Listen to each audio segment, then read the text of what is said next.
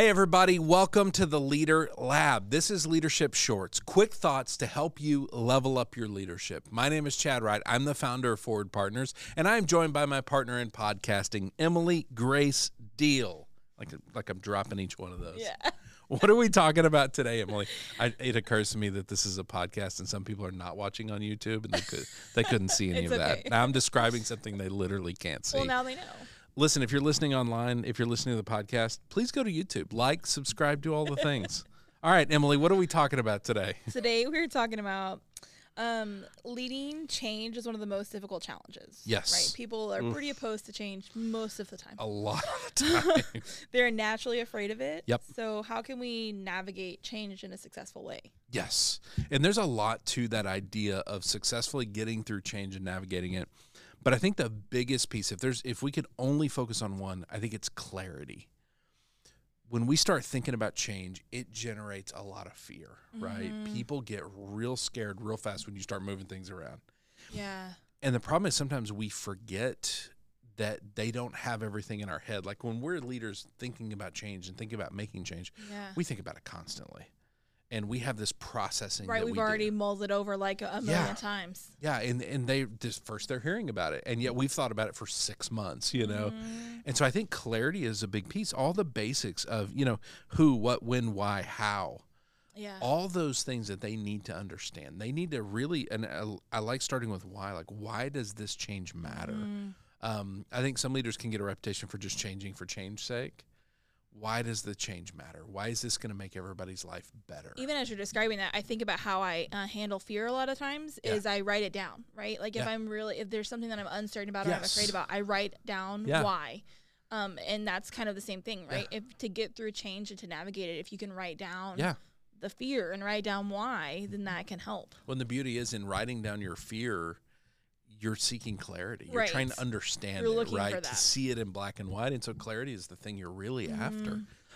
Because once we have clarity, we can really understand something. So I think that constant reminder of those things. And the other piece is just ongoing communication. Like if we're going to provide clarity, that requires communication. Maintaining clarity, yeah. It absolutely does. And not assuming, well, we communicated it the one time. I sent the email. Like we've talked about that a lot, right? I Yes. sent the email. An email sent is not an email read. That is not communication. It is one tool you can use. So I think that's another thing to really consider is we have this clarity ourselves as much as we can have and can give. How are we doing that? Yeah. What are the methods we're using? Right. If you go like radio silent and people know that change is coming and then they're Yes. like, I guess it just went away because they haven't heard about it, or they're sitting like panicking because they know it's coming but they don't know when, or They're they've lost panicking sight. because Yeah. I don't know why, and I guess it's a survival thing. It is a lizard brain thing to start with worst case scenario.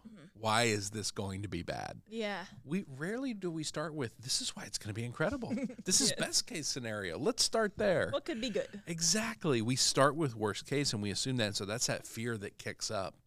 And so the more we can provide clarity constantly and thinking about the different ways we communicate it, how are we keeping people updated? Yeah. Is it email? Is it video that we grab our phone and shoot something? Is it text that goes out to everybody? Yeah. In person? What is it? We do this a lot with like police departments when they're promoting people. There's always a lot of fear when that happens. A lot of behind the scenes, but police department promotions, there's not a great screening process for good leaders. You just have to be able to pass a couple of tests. And so there's a lot of fear of what if the next person that promotes over me is not a good leader? Generates a ton of fear. And so in that time of change, we're always talking about how are we communicating this? Well, we send an email or two. Let's add in video. Let's add in-person Q&As. Let's add in all these things about the when, where, the how, the why. That really helps people at least know what's going on. Yeah. Well, does this kind of tie into, it's making me think of agreements versus expectations, which we have an episode on. Yeah.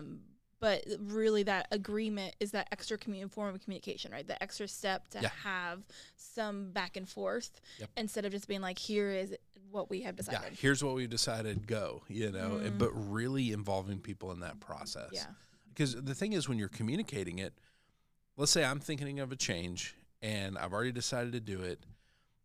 When I come communicate it to you and we engage about it, you have a chance to push back a little. you have a chance to punch holes in it. Because I got to tell you, I may have already decided on the change. You may bring up a legitimate point that I hadn't thought of. And I would rather hear about it because we communicated rather than you just sitting there going, well, I hope this bad thing doesn't happen. They didn't think of that, did they? Exactly. And that kind of thing happens all the time. And so by communicating, we can engage with other people. And so leading change is incredibly hard. But if we can just focus on nothing but clarity, like if that's the only thing we think about, we're going to end up in a much better spot, because that is ultimately what our people need. And the more we have to provide it, the more we have to think about it, the more we have to actually have clarity. I do like our point of you can't over-communicate. You cannot over-communicate. Very solid thing to remember. In times of change, not signs of change, times of change, you cannot over-communicate. It is not possible. And so you're not going to drown your people in information. Yeah. Now, that doesn't mean you send them 30 pages with every email, but you're not going to... All your panics and fears. Yeah, we're not, again, go back to the levels of vulnerability. But we are communicating consistently, constantly with the same message with clarity. Yeah. And really you're getting then, you're getting your various levels of leadership on board for that clarity, and they are helping provide some of that. Right. So I think that's key. So if you are leading change, if you're thinking about change, think about clarity. Those two have to go hand in hand. Otherwise, the thing that goes hand in hand is change and fear. And so focus on that clarity piece as a way of overcoming that, and really as a way of getting your team on the same page, moving in the same direction to achieve whatever change it is you're after. All right, love talking change. Thank you for bringing that. If people want to send us questions, ideas, things that they're wrestling with, where do they send that to? To lab@forwardpartners.net. Lab@forwardpartners.net. We would love to have your questions. If people want to find us on the socials with all the different content we're putting out around leadership so that they can continue to level theirs up, where do they find us? @ForwardPartner. @ForwardPartner on all the major socials. So thank you for bringing this. Thank you for the conversation, Emily. Thank you, Ben, for producing. Thank you, Wilco Workspaces, for the partnership. And thank you guys for watching. It truly does mean the world. We put a lot of effort into this, but it is for you. So you being here means a lot. We will see you next time right here in the Leader Lab for Leadership Shorts.